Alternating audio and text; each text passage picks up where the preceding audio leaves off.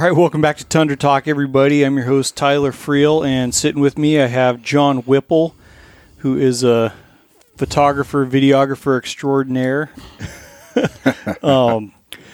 Anyway, we are down here on Kodiak Island and just got back from late winter, early spring mountain goat hunt. And John, I have known for a super long time, but we made it back together and didn't strangle each other, so that's a good sign. But John was shooting photos, videos, and goats with me, and and John, if you don't know, has you work with 60th Parallel Adventures. Why don't you get into that? I'm terrible at introducing what I don't know totally. So sure. Well, I grew up in Alaska, and like most kids in Alaska, I grew up hunting and stuff.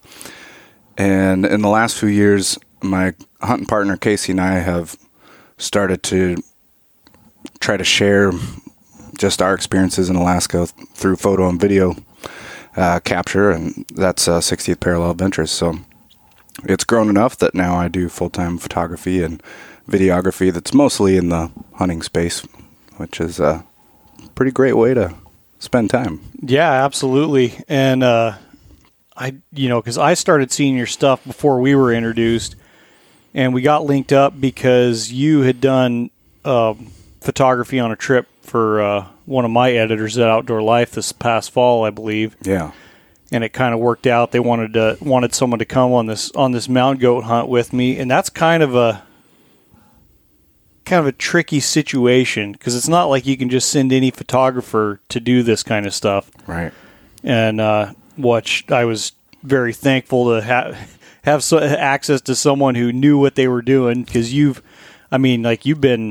shot, I think, more goats than I have. Just barely, yeah. I think so. And done a lot of sheep hunting, and you grew up down in Palmer, was it? Yeah, basically. Yeah, Palmer. And so hunting the Chugach down there. Yeah. Or I guess from here it's up there. Right. We are in Kodiak right now as we record this. Yeah, the Chugach Mountains, for those who don't know, are a pretty good training ground for a mountain hunter. It's kind of gnarly country, but beautiful country. Yeah, really gnarly, pretty unforgiving. Yeah, can be. Yeah, but so I had, going into this, it was, I don't know, you're always a little, I don't know if anxious is the right word, because I wasn't anxious. I having followed you and known that you can do this stuff plenty, I wasn't nervous or anything, but it's always interesting when you go hunting with someone like on a trip like this that you've never gone hunting with before. Yeah, that's a same for me. Apprehensive, maybe a little bit. Yeah, and like you said, your reputation precedes you as well, and we both had common friends that I think vouched for each other, and that goes a long ways. But yeah, when you're spending multiple days in a tent the size of a queen bed, if that, right, probably smaller, and in situations that, not to be dramatic, but could be life-threatening, in bad situations, and even in good situations are trying at times, right? You want to pick a good partner, and so it is always a little nerve-wracking when you go into the field like that with someone you haven't met. And even not so much, being worried about the other person being able to keep themselves out of trouble or whatever, but even just like how well you're going to mesh with that person and be on the same page. Exactly. And, I have to say it worked out great. It was such a fun trip. But so this will be kind of a little bit of a recap. And it is a background. It's getting to be much more well known, especially in Alaska, with the registration goat hunt on the south end of Kodiak. Runs basically, I think right now, from August 20th to March 20th. And it's just such a cool opportunity. I can't think of anywhere else in the world, and granted, my knowledge is pretty limited, so I've been wrong before, where, you can hunt goats into the spring and then kill two of them. Right now, the bag limit on the south end of the island's 2 goats, and they upped that from 1 a few years ago just because they have not been able to meet their management goals. Quotas, yeah.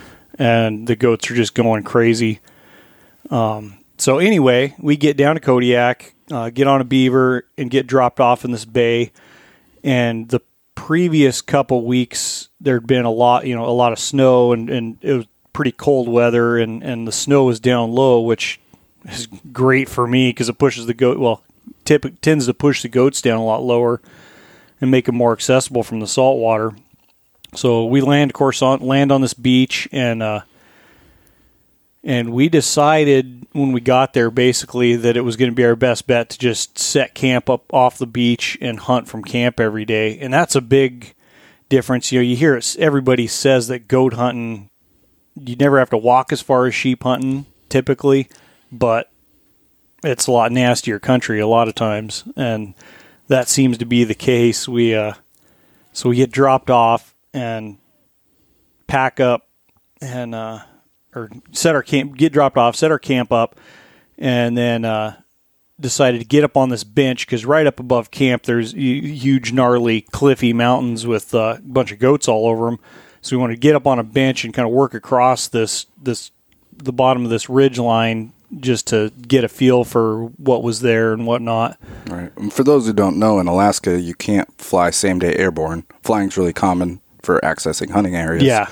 And for fair chase reasons, they generally don't want folks hunting same-day airborne in most cases. And so we were just going out to kind of get the lay of the land. We're not pulling triggers yet. Yeah, we couldn't shoot that day that we had flown, so we wanted to kind of scout it and figure out a game plan for the next day.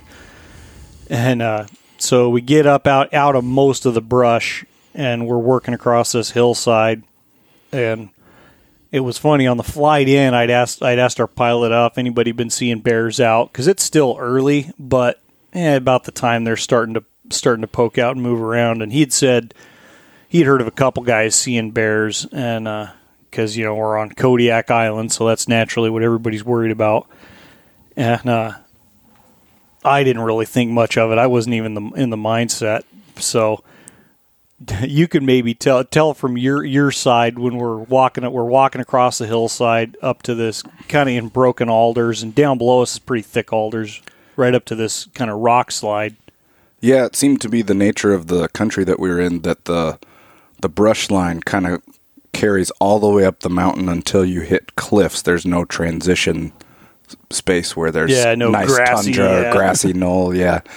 And so, like you said, we were cutting across this hillside, just trying to get some different vantage points to glass the hills. And we had just cut across this rock scree, and you said you heard something prior to this. I didn't. I never heard any noises.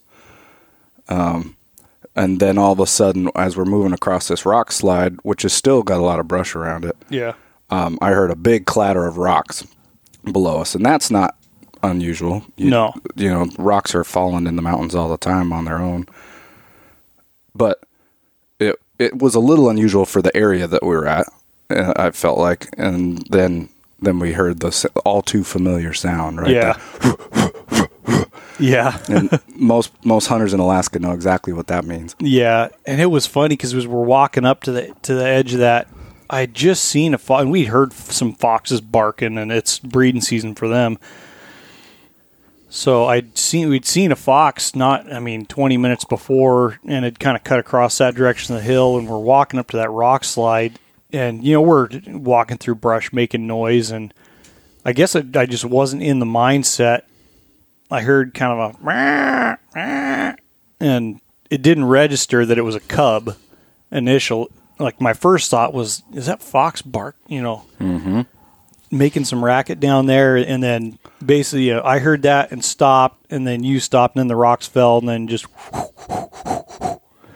and so it all happened pretty quick, and she was only 40 yards away. Yeah, probably. I'd say that was a guess. My first thought was like 35 yards. Like, that's close. Whatever that is pretty close. Yeah, we didn't see her, and so of course then we're yanking the rifle out of the pack, and you had a handgun, but I was not expecting to bump into one, which was kind of my fault. After that, the rifle was carried just for safety, but yeah, she starts huffing, and calling it an encounter may be a little bit of a stretch because she she didn't eat. I fully expected her, because the wind was blowing towards us. I fully expected her to come up to where she could see us or circle around and get downwind of us and catch our wind. But we could hear her huffing off down through the alders.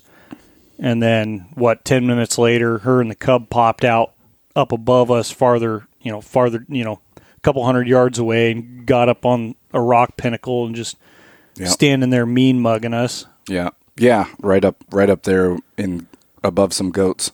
Yeah. In the cliffs. Look, just like a big gargoyle on top of this rock, looking down at us. Yeah, posturing, and so that was a pretty exciting start to the first day. I'm like, God, now, and this is like right in the middle of where we were wanting to poke around goat hunting, and there's not super far from camp. No, I mean half a mile from camp maybe, and right in the middle of where we were seeing goats, and we're thinking we were going to go up and get one, and just in the back of your mind knowing that she may or may not be hanging around in there, when the entire way up to there is just through the brush. Right.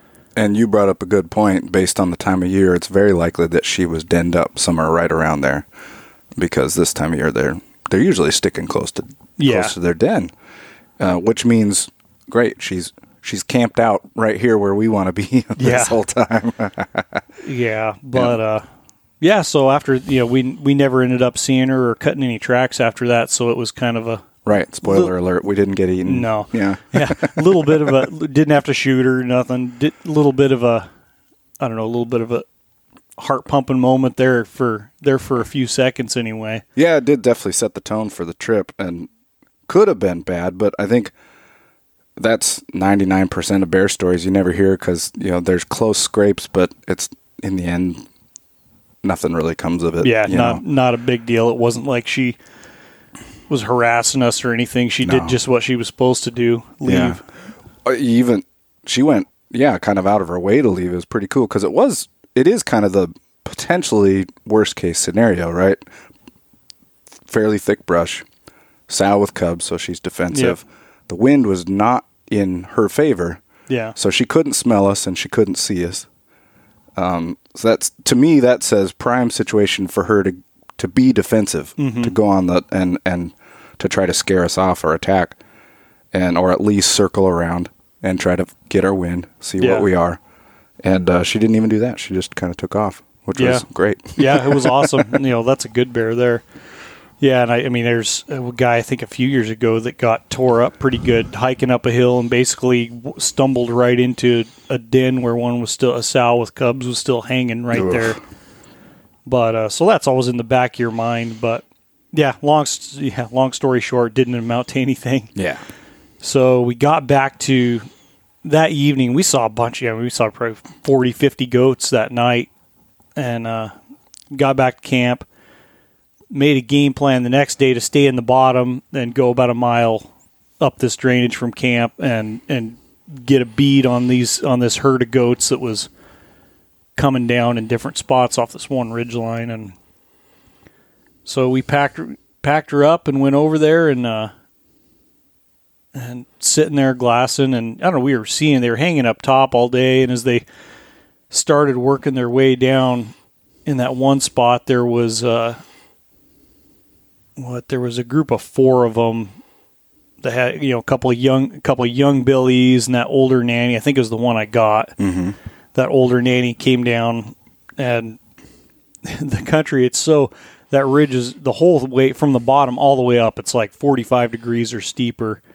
And the problem you're faced with, if you're not on top of the ridge shooting down, is getting to a spot where you can see through the brush well enough and have a spot to shoot. Right, because it's so steep. I think that was one of the biggest challenges of that country, is because the hillsides are so abrupt.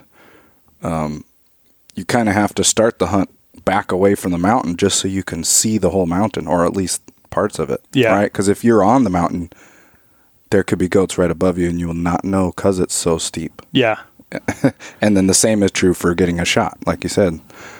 Getting that angle can be tough.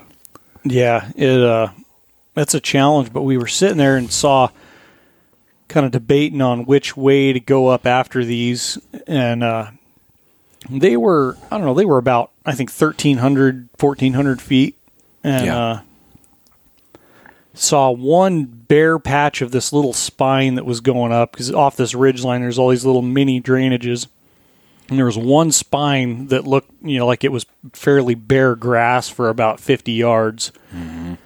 So I figured, well, that'll be in range if we can make it up there. And I was thinking, we'll bust up there in 15, 20 minutes. Wrong. Something about that brush, and the salmonberry bushes.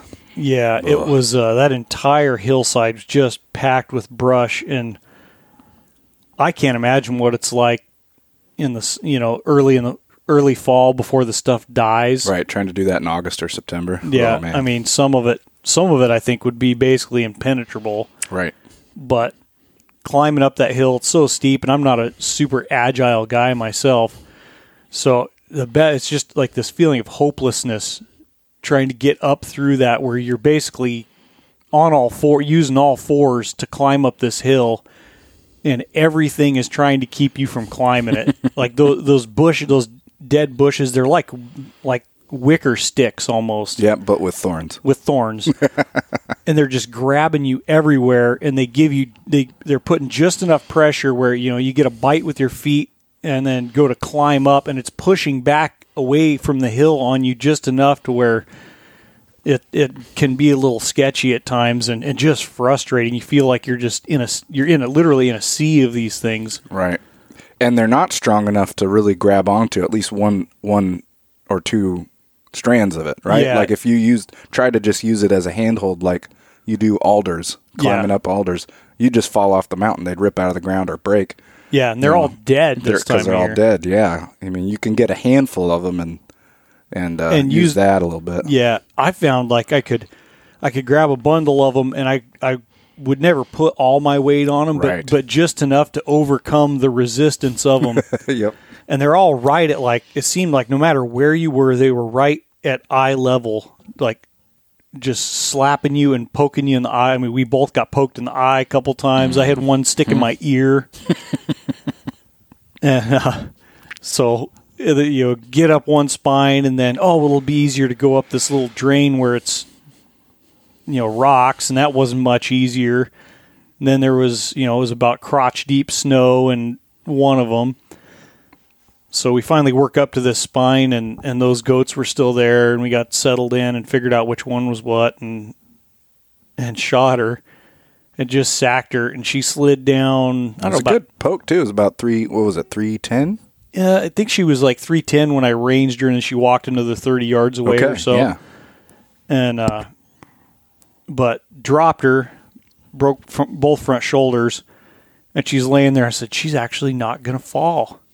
Which is rare. Yeah, which is very rare. Their typical instinct is to just throw themselves off the nearest cliff. Right.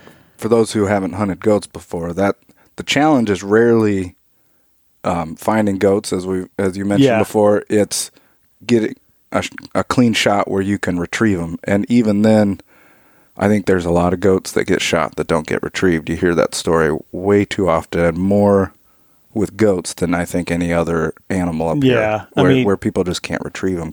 That's just like you said, that's the whole mantra of goat hunting. It's not hard to find them typically. You don't have to go that far, and they're there. But finding them in a spot where you can A, kill them, and B, retrieve them without dying seems to be more of the challenge. Yeah. And I guess part of that is finding them in a spot where you can kill them and they're not going to fall off a 500-foot cliff and be a fluffy sack of hamburger at the bottom. Right. Because I think that it's kind of just the perfect cocktail of them being naturally super resilient, tough critters. They soak up lead like nothing else that size that I've hunted. And then B, their safe place is the cliffs. So I think they default to, I'm in trouble, run for the cliffs. Yep. And then, of course, that just means they fall down a huge cliff. Yeah. Yeah. And so this one, I'm like, she's not going to fall. And there'll be plenty, I'm sure there's people that have plenty of things against shooting nannies. I don't care. Especially this hunt, I'm just like, man, I want to come down here and have a good time and shoot some goats, and I could care less, Right.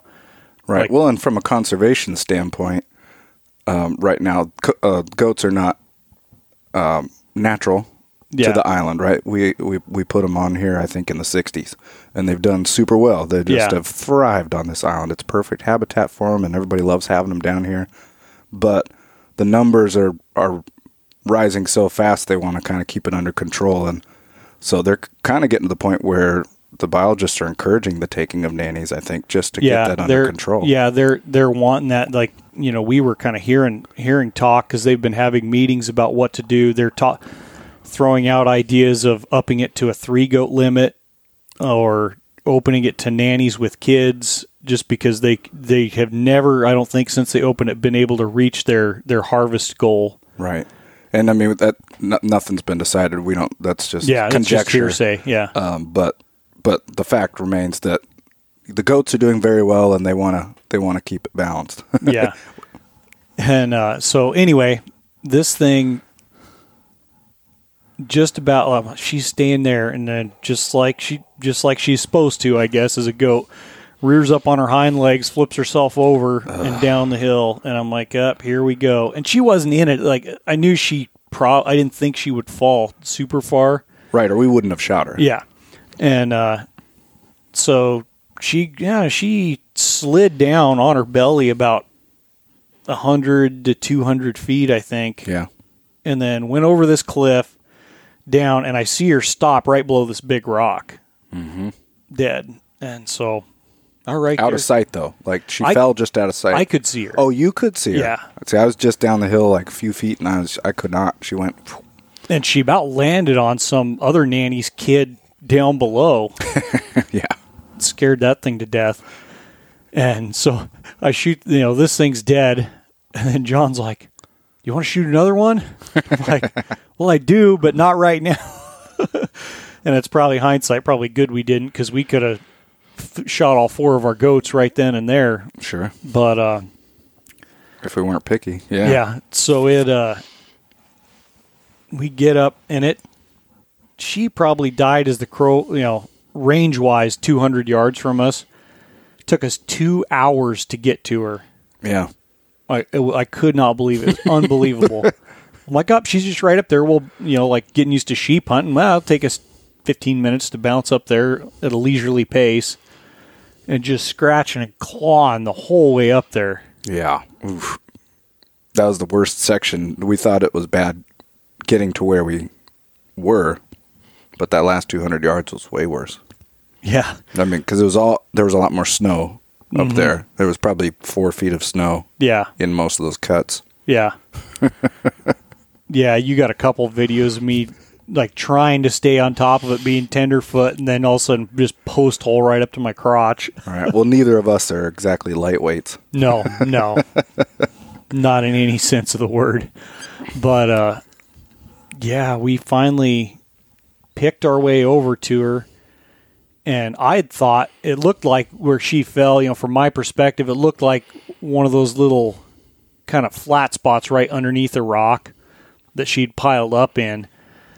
Get over there, and she was hanging in midair in an alder, and it's just straight down below her, down this chute. I don't know how far she would eventually hung up on the alder because it was full of alders, but hanging in midair, and I had to took off my back, got below her, took off my backpack, and had to kind of shimmy over there. And yeah, it was cool looking. It was really cool. It was impressive. Just hanging there. Because she was, it was like a rock face that was almost vertical. I would say right there it was past 45. Yeah. Like it was close to vertical.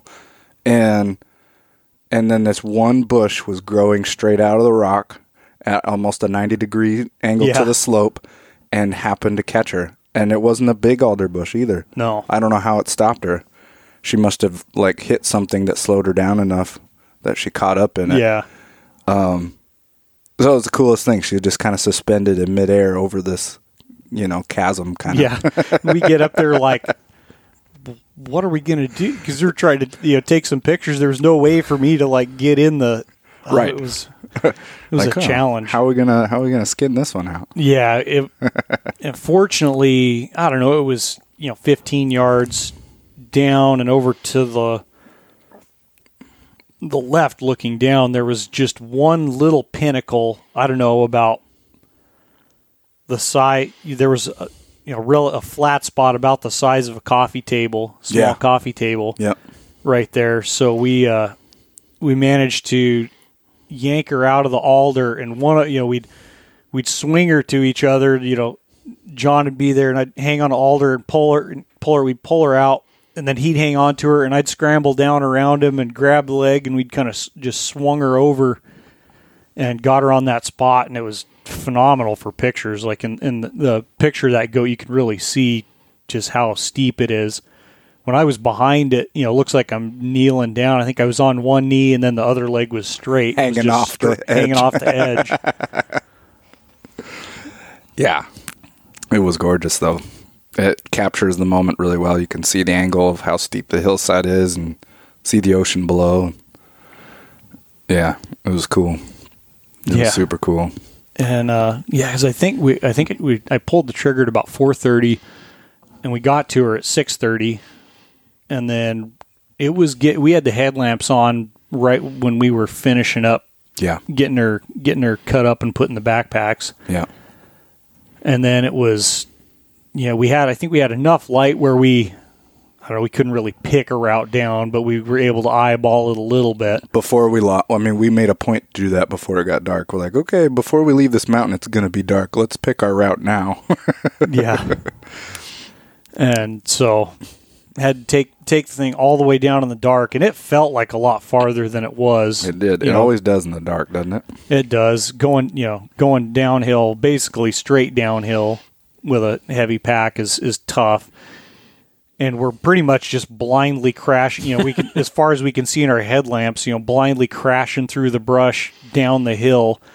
And it's a lot of that where those salmon berries are. I noticed it's that kind of mulchy, rotten, grassy surface, and there was a lot of spots where the up high it still froze hard underneath and super slick, but then down low it's starting to melt, and your boots will just slide out from under you. And I took a couple little tumbles down there. Luckily, we were just joking that there was a lot of brush to catch us if we fell.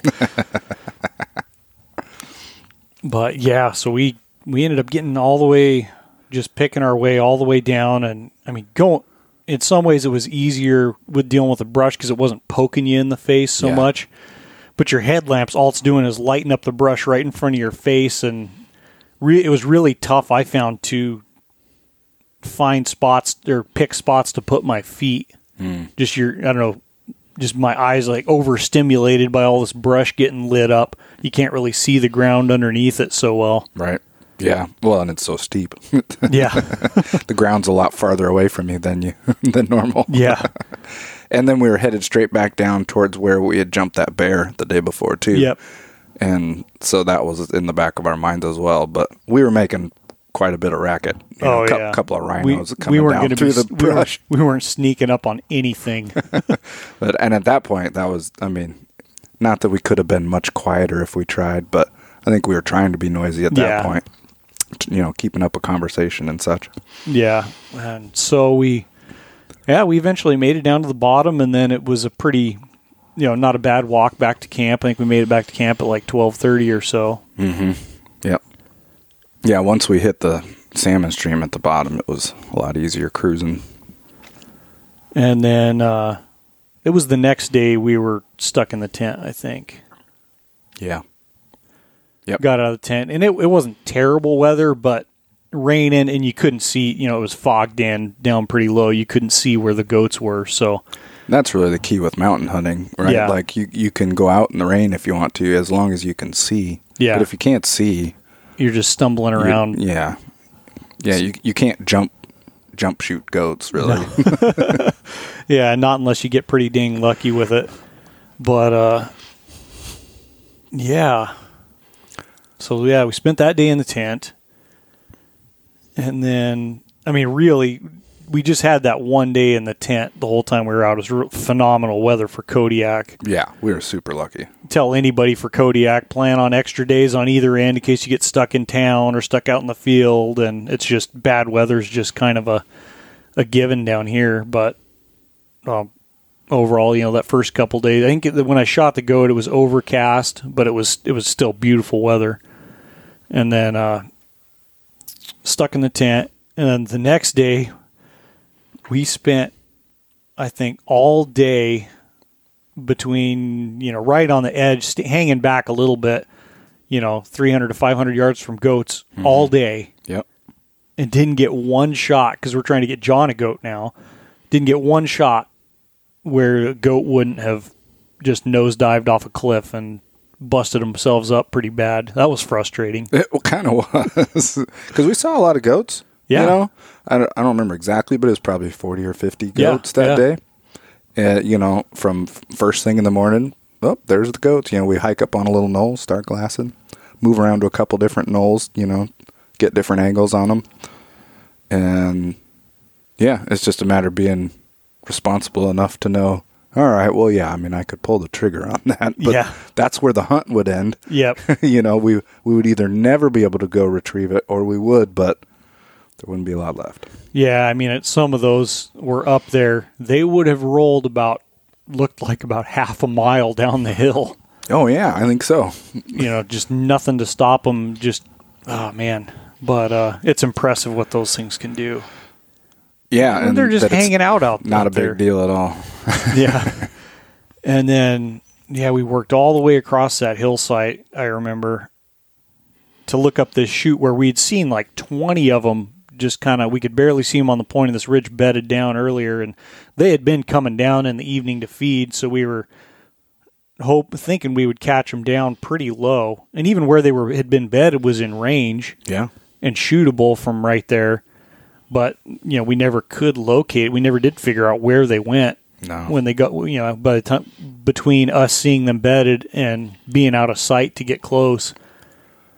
That's the thing about that country is it's not like a big smooth mountain face, right? It's just riddled with little cuts and patches of brush and just features throughout the whole hillside. So, I mean, we learned really quickly, oh, wow, if we sit and study this one little patch of real estate, there's a ton of goats right in this little area. But if you glanced at the hillside, you'd think, oh, no, nothing there.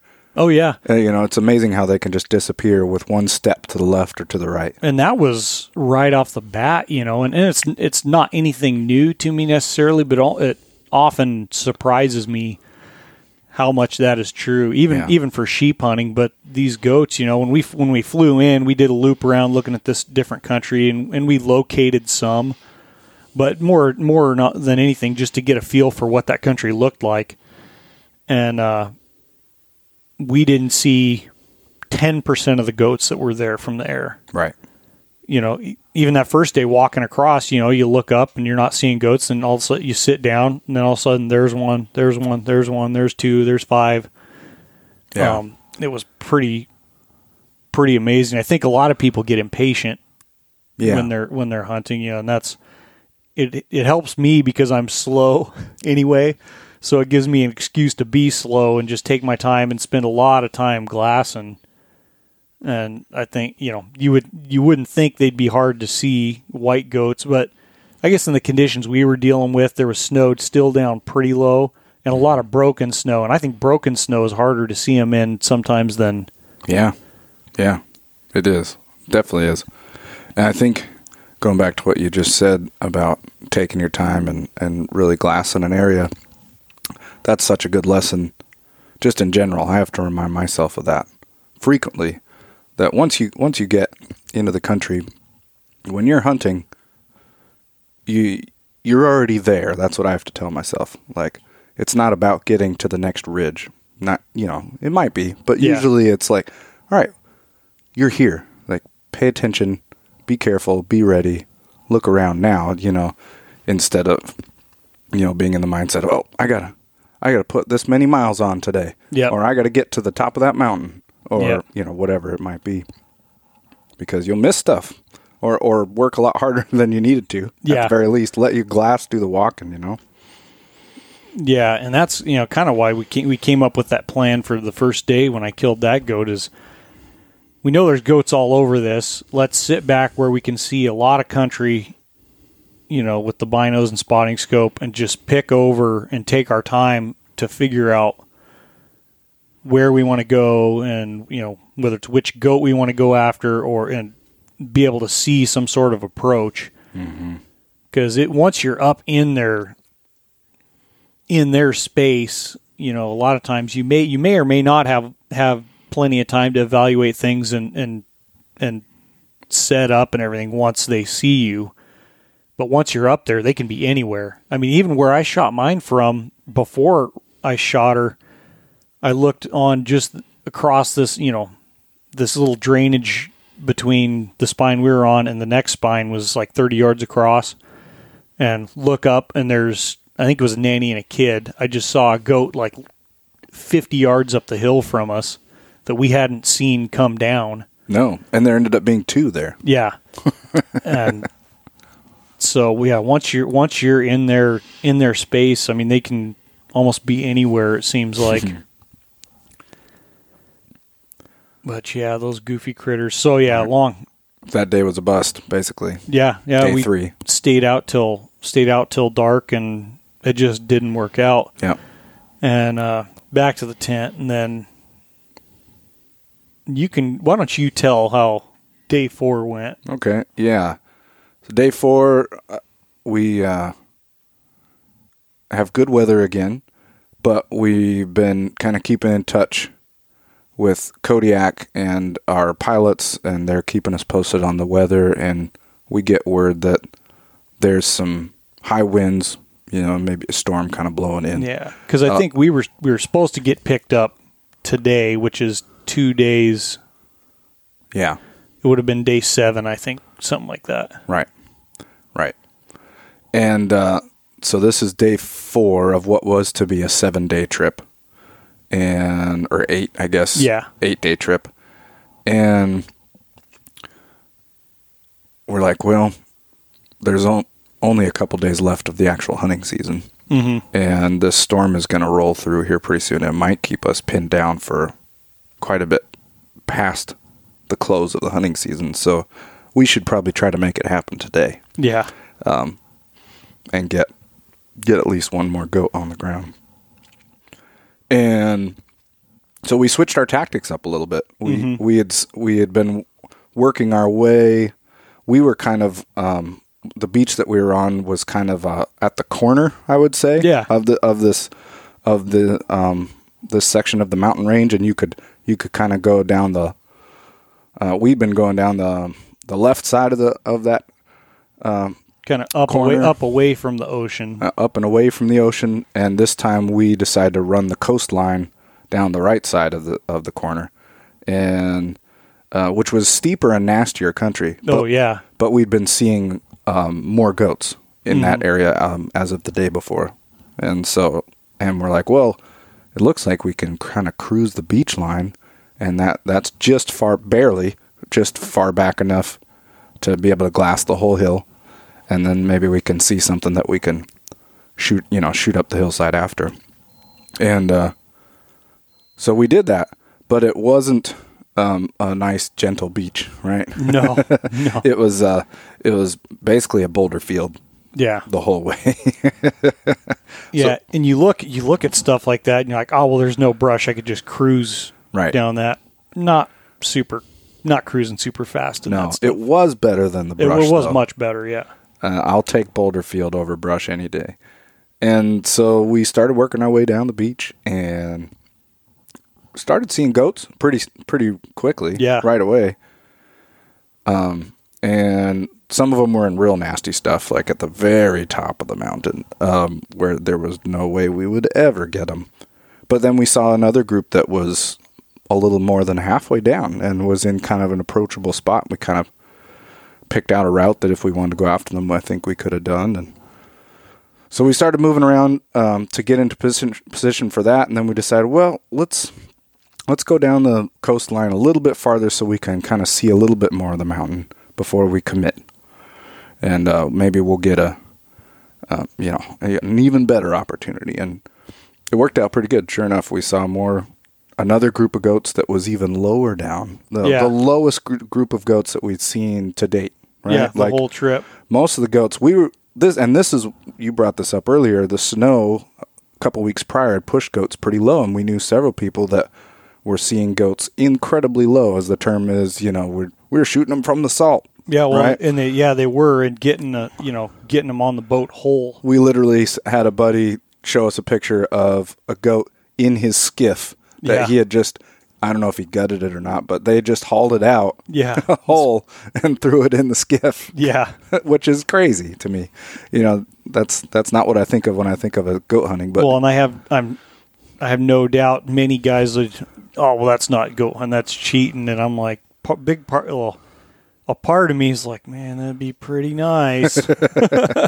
Yeah, I wouldn't say no to it. No. I mean, I like a good challenge too, but it's fun to get handed a free pass now and then. Yeah, I won't say no to that.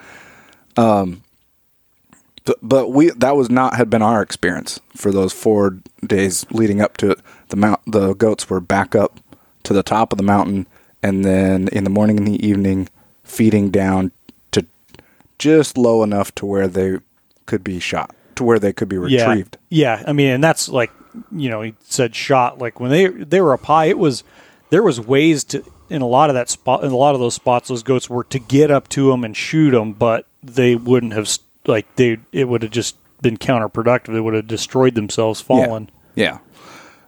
So there's this group of 4 or 5 goats that we see that's way down in the brush, like you can barely see them, just these little bits of white moving in and out of the alders. I'm like, oh man, those ones are low. Yeah, let's go after those ones. So we get the glass on them, and there's one nanny with a kid. So that's out. But then there was what looked like a young 2-year-old nanny, and then a little bit older nanny. And then I swear I saw a 5th goat in there at one point, but it was hard to tell because they're moving in and out of the alders. But I swear I saw a 5th goat that looked like a medium-sized billy. Not a big one, but a decent one, like full grown goat. But just caught a glimpse of it, and then we never saw that one again. So I don't know if I just, saw one of those 4 goats and thought it was bigger than it really was, or if there really was a 5th goat that just ghosted off into the ether. I don't know. Yeah, but. It's not like there was any shortage of places for it to be that we couldn't see. There was a lot of ether, yeah. But we got around the coast and picked a route that we thought would get us to a little grassy knoll, so to speak. Yeah, literally the grassy knoll. Where we thought we might get a shot, and it just worked out. It just came together. That group of 4 goats was on a little... I don't know kind what cliff bench. Edge is. Yeah. Bench is a better term. Bench it wasn't on top of there was a relatively small cliff below them, but they were just kind of milling around on top of that bench. Yeah, and it was one of the few spots on the hillside where it was a clean shot, right? Because there was a lot of brush. Yeah, and because they're so low, and so they were actually out in the open, and it was perfect. And we kind of fought our way through the brush, and didn't have to go far from the beach. It was awesome. We just the first little knoll above the coast. Yeah. It was probably like, as the crow flies, like 100 yards from the salt. Yeah. Right? Yeah. Yeah. And farther as the guy goes through the brush. Well, and it was funny because with those particular goats, it would have been a longer shot. You depending on how your day's going, could have probably shot them from the beach, but they were kind of obscured from that angle. Like that knoll was the only spot that we could see them well enough to shoot them from. A really clean line of sight. If you got up the hill anymore, they'd have been completely obscured by the hillside. It was too steep. Yeah. You wouldn't have been able to see them. Yeah. So it worked out perfect. We found a little alder bush that we kind of crawled inside and set up, got the camera set up, got the spot and scope set up, got a rest for the rifle of sorts. And then it was just a matter of picking out the single nanny, of the two goats that didn't have a kid, picking the bigger one. Yeah. Which was still, not that big, about 3-year-old. Yeah. Nanny, but a nice shooter. And as far as I was concerned, I wasn't going to be picky. Yeah, I think we're sitting there and you're like, I swear there was a bigger one with them, and right. And then it's like, oh, he's trying to talk himself out of shooting this one. If it was me, I'd shoot it right there. Yeah, that's an easy one to get down. Relatively easy anyway. But yeah. Yeah. So it worked out. He or she was behind a little bush for a while, but waited for her to kind of feed her way along that bench until it was a clean shot. And then the goats started to feed out of that area and go down out of sight into a cut, the other 3 goats. And she was the last one. And she kept not presenting a good shot. But finally turned left and started to quarter. It was kind of a hard quartering shot, but better than the best one I'd gotten. And I was afraid that she was about to drop into that cut, and then we might not have gotten a shot at all. Because once they're in that brush, who knows? And the range was 250. Yeah, is that right? Yeah. And so I touched off around, aiming, for a quartering through shot. Aim far back on the near side to come through and catch the vitals on the far side. And I was watching through the spot and scope, and I kind of, because I caught me off guard a little bit, but I saw it. I was like, I'm pretty sure you hit her right in front of the hip. Yeah. Right in front of that hind leg, quartering away, which is where you want to hit them. Yep. And you could see that she was hit. You see the impact of the bullet. But then, in true goat fashion, she just starts walking away, like she just didn't get whacked with a 300 Win Mag. Yeah, and then and I'm like, what? Yeah, I saw the bullet hit this thing, and then she turns and comes walking back the other way, and just pouring blood out of her opposite side. Right. I'm like, how is this goat not falling down? Or it's not like she was just like all humped up and acting hit. Right. You could see she was hit. Yeah. And hit hard, but because you could see the blood pouring out of behind her shoulder, but didn't act. Otherwise, behavior-wise, you'd never know, which is just such a testament to how tough those dang things are. It's impressive. So I cracked off another shot, and that one got it in the shoulder, and that tipped her over. And I'd fired a second shot when she ran left, and I missed that one. Then she turned right, coming back. Then we saw the blood. Cracked a third shot. That one punched her through the shoulder, and then she tumbled down the hill. Yeah. Well, same thing with my goat. Looked like she was going to stop right on top of that bench. Yeah, that would have been sweet. And then gave a little kick, and just all we saw is her roll down over this rock that was a cut.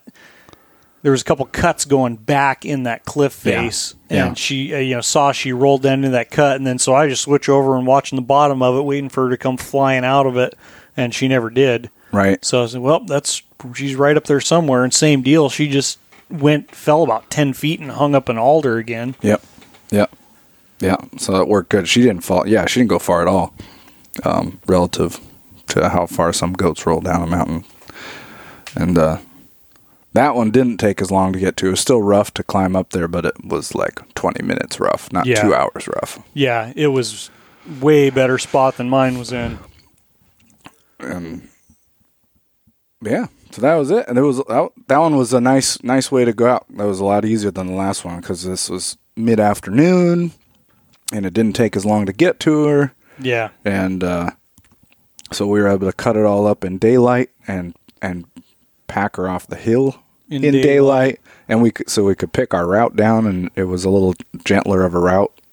And so that was awesome. Yeah, it was great. And it happened to be, the tide was, I think it was just hitting low tide. And it was at low tide when we got down, because it was, the tide was starting to go out, obviously, by the time we had shot her. But most of that day, as we're doing our glassing, it's high tide, and there's not much rock to work with.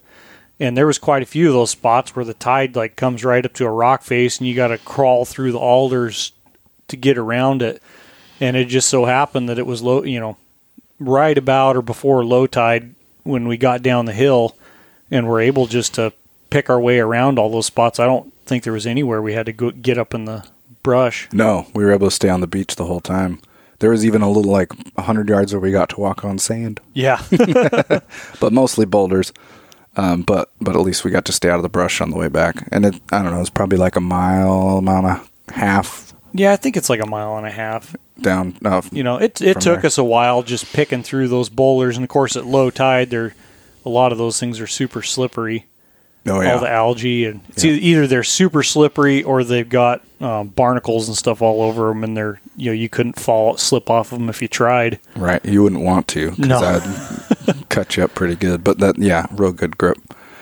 And so as far as pack outs go, it's never fun to pack an animal out, but it was pretty easy. Yeah. As far as that sort of thing goes, couldn't ask for more. Yeah, it was great.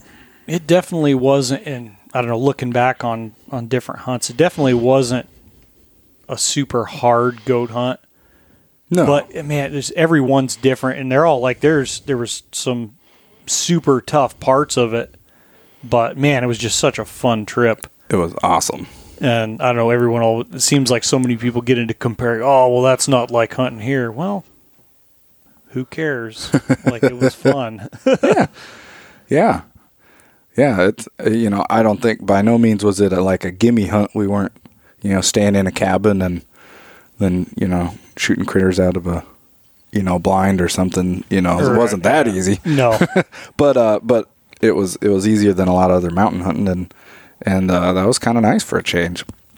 It was good. And it's fun just to get out in the country, and I enjoyed getting to know you better. Like you said, that can be a crapshoot when you go on a hunt with someone you don't know, and that worked out really well. Yeah, it seemed like we were pretty much always on the same page. Yeah. With what we, I don't think either one of us, to most people, has a terribly abrasive personality. Right. Some people might beg to differ, but when you end up hunting with someone you just don't jive with, it can make it a lot less fun. It can. And even and that's not to say they're not, a nice person. Yeah. They might be real nice, but you just have different ideas of how to go about things, or they might want to stay in camp on the day that you want to go out, or you might want to push to the top of the ridge and they don't. Yeah.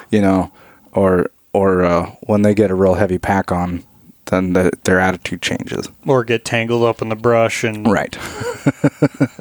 Because it's funny. I mean, I've felt that a lot of times climbing through whether it's alders or that kind of brush, it's just like that. The best I can describe, it's just a feeling of hopelessness. You can get through it, and a lot of these guys down here on the island that go climbing around these hills all year just laugh at us because they got to bust through that stuff all the time. But used to it. It's not easy, that's for sure. No, but it builds character. It does. I'm still picking thorns out of my brush breaking wrist. Right, still picking character out of it. Yeah. But yeah, that was such a great hunt, and saw a lot of other animals too. I mean, we basically saw almost all the land mammals on Kodiak in just a couple days. On the first day. Yeah. Yeah. I think we saw, immediately had a deer walk through camp. Right. Within 15 yards of us or whatever. Yeah. That was cool. And then saw a river, had a river otter out there in the surf, and then when we were up on the hill, he came up and was rolling around on the sand on the beach. Saw those bears. Saw quite a few fox. Several fox, yeah. We didn't see any ermine, though. Didn't see any ermine. We saw a rabbit. Yeah. And we saw a beaver lodge, but we didn't actually see any real live beavers. And we saw a lot of goats.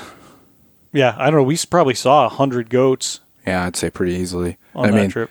Just look. Some of them are repeats, but I would say so. We had certainly more than 100 sightings, but I would say probably about 100 goats in that area. Yeah, pretty good rough estimate. And it's definitely a different kind of goat hunting's just different. It's a different kind of hunting when you can all day be looking at legal animal, like different than sheep. All day you can be looking at legal animals, and there may not be any way to get any of them. Yeah, some right. days, and then sometimes like yours, they just come way down low or just do something that puts them in a great spot. It seems like that to me with my limited goat hunting experience. That's a big part of it, is being patient and just like having to wait for them to make a mistake or put themselves in a spot where you can get to them. Yeah. I've always thought of goat hunting as it's a lot like sheep hunting, but without the pressure. We were talking about that in the field. And it's similar in that, you have to pack light. It's mountain hunting. So you're climbing mountains, you're carrying your camp on your back, and you're kind of using that similar spot and stock glassing kind of hunting method. And the country a lot of times is similar. Mm-hmm. But any goat you see is legal. Short of nannies with kids, you can shoot any size goat, and you can shoot females or males. And so that kind of takes the pressure off compared to Dall sheep hunting, where the big thing there is finding a legal ram and really getting good at judging rams so that that they're legal. And then, so that's one of the things I love about goat hunting is there's a bunch of them, and you can, and they're pretty easy to find, and you can shoot any of the ones you want. You can be picky and try to hold out for that 10-inch billy, or you can shoot for the pot and get go for those 2 or 3 year olds. Yeah, and those are everyone saes that about everything, but the nannies and younger goats are better eating. Absolutely, than the big billies. There's no doubt about that. The billies seem pretty, and they're a lot easier to carry off the mountain. And too. that, yeah, and then obviously the headgear is not as impressive as a ram, right? Although I do like. I'm looking at a European mount on the wall in the house that we're staying at here in Kodiak. And I really do like the way they look as a European mount. They're pretty cool. But for me, the trophy is the hide. Yeah, and they're still super haired out right now. And that was the cool thing. So I've hunted goats quite a bit, but it was always in the fall. Mm-hmm. And so this was my first spring hunt. And I was super excited to see how haired up they might be after all winter. Yeah. And they are. They're beautiful. Yeah, there was a couple like looking on the hill that looked like they may have been getting a couple thin spots, but that could just be some of those goats. I mean, both the ones we shot were just like fully fluff balls. Yep. Like actually, my goat measured like almost half an inch longer than we thought it did initially, just because that tight curly hair in their horns was a lot longer than I thought it was. Right. It was a lot thicker than I thought it was. After I skinned the head out, she actually was a pretty long nanny, like 9.5. Yeah, it was a good nanny. It was a real good nanny. For those who don't know, judging goats is kind of a nuanced thing. Yeah. If you haven't hunted goats before, even if you live in Alaska and are familiar with goats, if you haven't hunted them and judged them a lot, there's a learning curve. Oh, there is.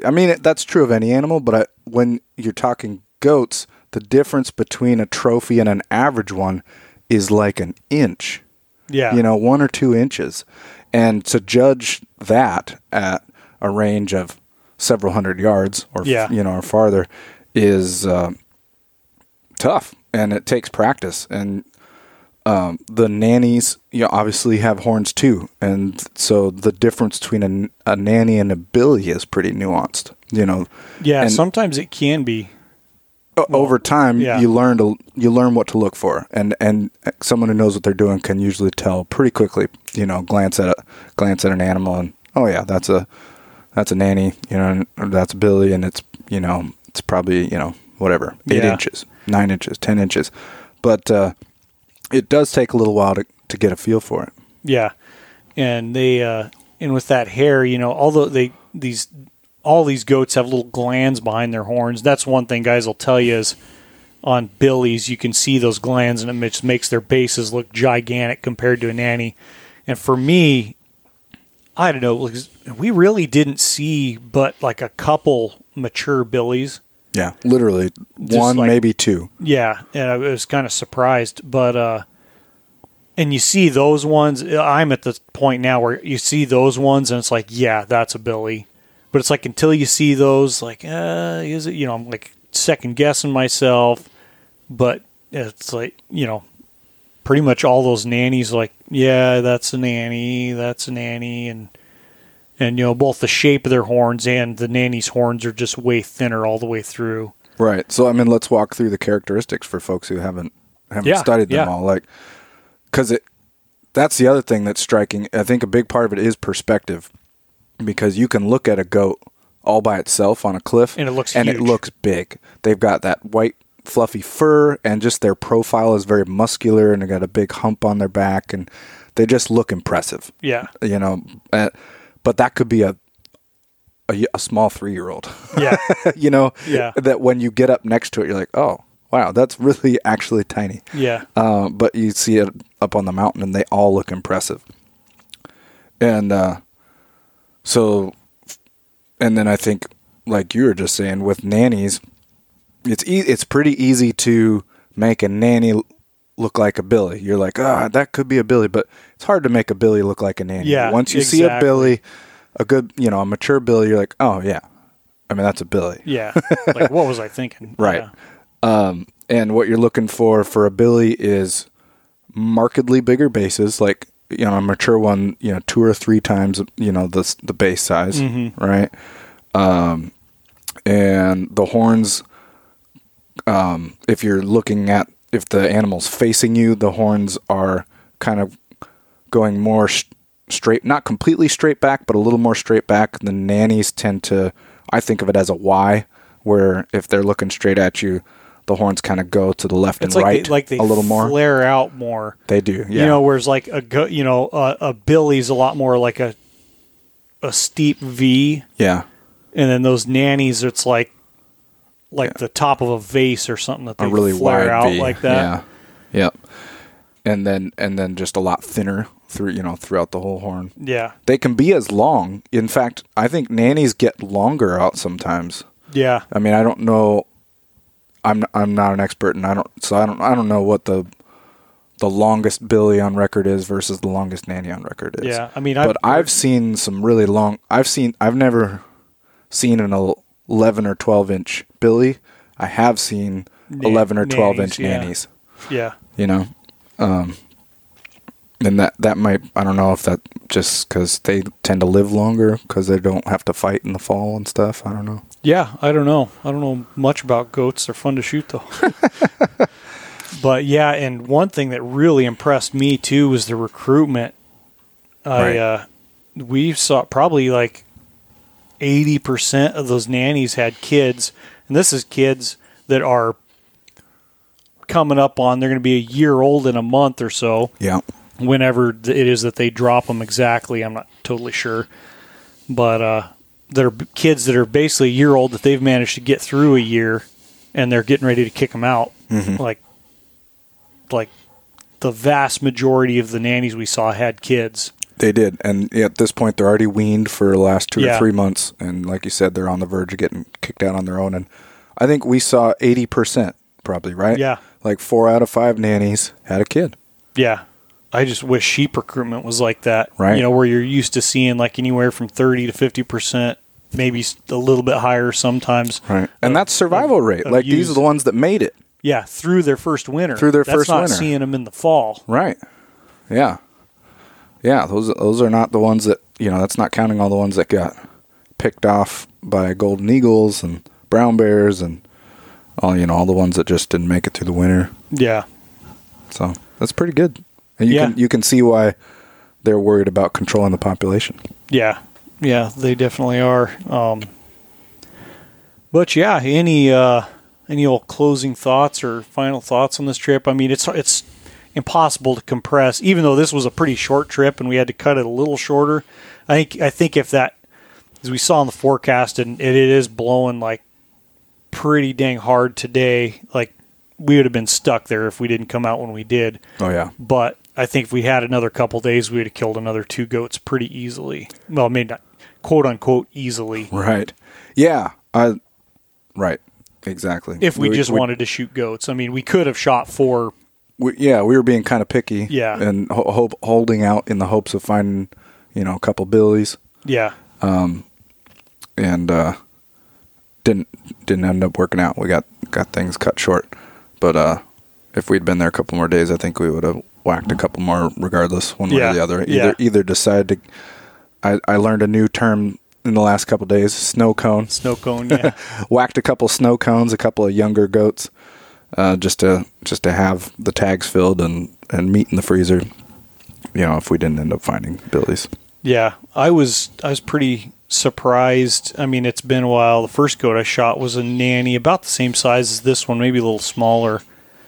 And I thought she was about the size of a doll sheep, but this one, body size, did not, maybe not quite as heavy, almost like comparable in size, but not near the amount of meat that a sheep has on them. No. And the billies can get pretty big. The billies can get really big. The billies are noticeably bigger bodied than the females when you put them up next to each other. Mm-hmm. But then the meat isn't always as good. Yeah. Yeah, but it was a great trip though. Yeah. We had a blast. It was a lot of fun. We didn't die. Didn't die. Didn't have to shoot any bears. Didn't have to DLP any bears.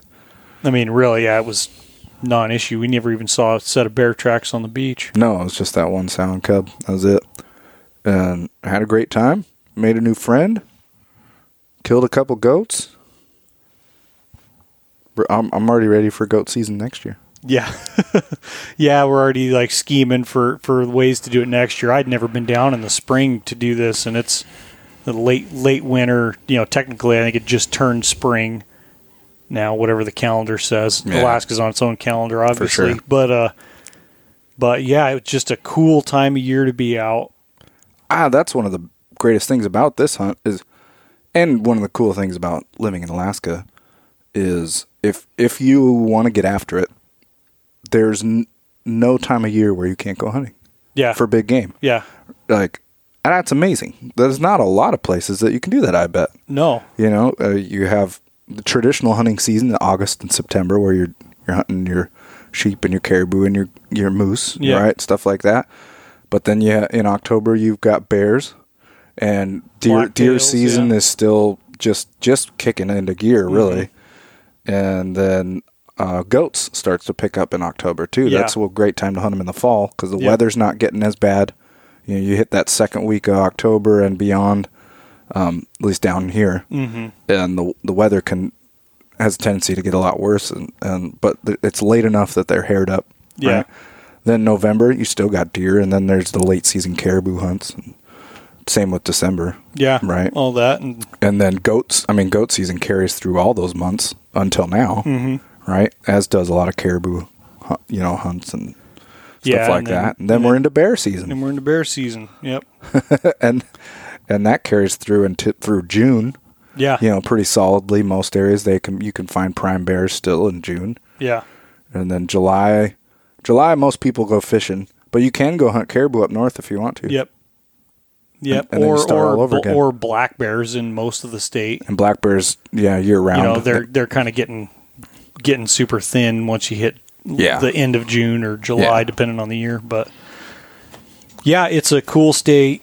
Just huge, tons of different country and opportunity, and this has been a super fun trip. So yeah, man, it's been a pleasure, and thanks for coming with me and documenting it way better than I could. So. That's what I love doing. Yeah, it was a blast. Yeah. Well, where can everybody get a hold or see your stuff? Yeah. You can find me at a couple different places. You can find me at 60thparallel.com, 60th parallel.com. That's a lot of my hunting content, along with my business partner, Casey Dinkle. We do a lot of stuff in front of and behind the camera and hunting in Alaska. And then and the same 60th Parallel Ventures on Facebook and 60th Parallel on Instagram. And then my own personal work, projects like this and others, photo and video stuff at 49mm Creative, 49mmcreative.com and 49mm Creative Instagram, Facebook. Yeah, that's where I'm at. Shout out. Yeah, so go check out John's stuff. He's like a really, really good photographer and just a super cool guy. It's been great hanging out with him and getting to go kill some stuff. And I'm sure it's just the start of doing more stuff together, I hope. Yeah, I reckon. Yep. All right, everybody. Well, thanks for listening and take care until next time. If you have any questions or comments, you can email podcast@tundratalkak.com. Thanks for listening.